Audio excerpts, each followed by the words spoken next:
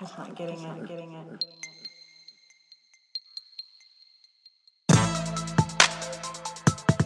Today's topic, I thought long and hard, and it really actually took me a while to figure out what the topic was going to be. But then it hit me. I was watching something on TV, and I cannot remember exactly what it was. But what I was watching prompted me to this question. If you could revisit or completely avoid any time in American history, what would it be? American history? Why can't it be world history? American history. Just because today is the 4th of July. USA. Okay. USA. Fine. I wanted to keep on America has been thinking. involved in just about everything that has to do with world history. So. All right. That's So, American history. American history. Only because today is the 4th of July, I wanted to stick with American history. So I will start with Big Dave. It seems like you may already have been thinking about this question. Of course I have been thinking about this. I think the most amazing part of our history had to be after we whooped the British asses and we were embarking upon our 13 colonies. And we realized that we were a country that was free, had been set up by our founders, and we had our free right to be who we are without over-taxation and over-regulation and all the things that the British were whooping on us at the time. And to finally realize what we were and to be that fresh in it and have the 13 colonies and elect our Congress and elect our first president and go through that period of time and the absolute amazing thing that it had to be that created this wonderful country that we live in now. And, you know, a lot of us have been overseas many times. Any of us have been overseas, come back to the United States with a greater appreciation every time. Absolutely. And, you know, it just had to be one of the most amazing times in our history to realize what God had bestowed upon us and what we had bestowed upon ourselves and our founders and their wisdom. You go back and read their quotes, you know, especially quotes from Thomas Jefferson in particular. I mean, these were amazing, amazing people. You're here. And they had just this amazing vision of what they could do and what we could create. And then you look, you know, we're such a young country compared to so many other countries. And you look at what we are, and it is stunning in the world of what we are. Here. Yeah. Hey, next up. Speaking of next up, Let's go with Franny. Okay. Yeah. All right. Let's go to the front Let's of the go to one of our newer. Yeah, throw me under the bus. No, so I would just say, I guess, any conflict or war that America has participated in, I fully support because of all the troops that have participated and their families that have made sometimes ultimate sacrifices. So I fully support, you know, anything that our country has chosen to be involved in because of the men and women who have any particular conflict that you would want to go back to that time period? No, I just think all of them. I mean, there's. Why does our history have to be about conflict? We've done some pretty good things that have been peaceful.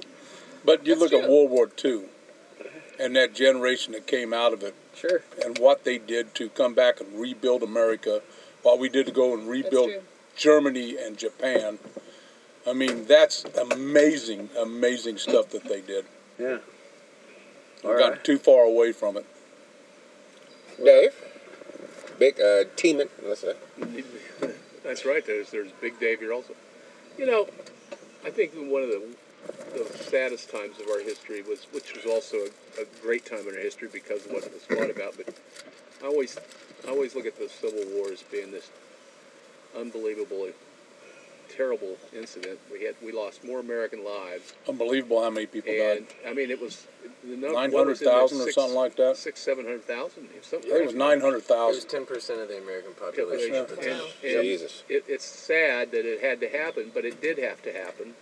And we can rely on and what came out of it is taking us, another 150 years for it to even really start to maturate to where it's a land of equality. So, but that's what we stand for, is a land of equality, and we do welcome everybody, and I like that. I like the diversity of our cultures and the people that are here, and the fact that it's pretty much open arms, and when I say open arms, I mean open arms like welcome, not open arms. I'm going to sit on my front porch and shoot you. It's a pretty amazing that whole incident happened. It's sad, but it was needed. So that's about all I've got to say. The anonymous female, you've been quiet up front. I don't know. I really don't know. I don't know if there's a time in history I'd want to go back to. 60s. Any you want to avoid at any cost? I mean, I think you can look at a lot of them. I mean, you know, when they decided to basically wipe out Native Americans, or they decided to segregate the country. You know, I mean, there's so many that it really is kind of amazing how it's just such polar opposites of such good things and such bad things coming out of, you know, just the birth and growth of this nation. Yep. We talk about how our nation is amazing, yet we stifled so many cultures in the process. Talking about the Native American community and the Black community and how much we hurt those communities throughout history. It's deplorable, but, you know, here we are. So how do we go back and say, I want to live here. I want to deal with that. Which is why I threw in the go back to or avoid, because I do think that there are times in American history that, you know, I think, you know, going back to the time of like the Harlem Renaissance, and I think that would be an amazing time to be an American, to be actually, you know, to be a northern black person. You know, I think just the amount of you know, intellectual enlightenment and you know, the birth of jazz, and it was so much going on around that time that I think that would be an interesting time to go back to, and I've always kind of been fascinated with just the look of that period of time, you know, the look of the 20s and 30s and 40s. And I think Kansas City in the 30s would have been amazing. It would have been actually been a cool time to be in. Of course, you know, I would want to avoid at all costs, you know, as everybody has said, the horrific time of American slavery. I think that, you know, when you go back and you know, if you think of, you know, when you think of time, you know, I know it was a blip in history, but you know, it was a pretty long blip. But you know, I'm just saying in the grand scheme of time, you know, I know it's a blip in history, but you know, I remember the anonymous female and I, we were starting to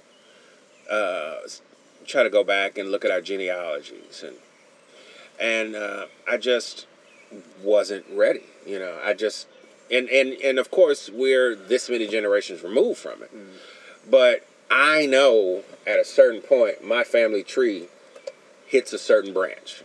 And, you know, and I just didn't want to see that branch, you know. But I knew for the sake and sense of, you know, kind of catharsis and healing and everything else, that I had to go back and deal with that, you know, with that branch. And we never really got a chance to dig deeper than that and go back further. You know, it would have cost a lot of time and a lot of money, because the way you have to search the records are vastly different, you know, than once you hit certain, you know, kind of roadblocks. But I do remember, you know, we found out that, you know, a lot of people have always said that, you know, I think you must have Indian in your family. And I was like, what? You know, we're regular American black. I don't know what you're talking about. Buffalo soldiers. Yeah, but the crazy thing is, you know, I find out that my grandmother on my birth father's side was actually born on the Indian reservation in Oklahoma. And my great-grandfather was at least half Indian. And I didn't know. I never knew either one of those. So it was a very cool thing to discover. And so as much as I wanted to avoid that time in our history, I realized that, for me to be, hosting a podcast with, different, ages and different ethnicities and different genders, and we're all on a boat together enjoying This is a the day. microcosm of America right here. But you should be proud, Rio, of what your family has overcome to get where you are today. Oh, very proud. Very proud. That's the difference, is that from oppression you gain strength and you learn to overcome things and be a survivor. And then you learn to succeed in that survivorness.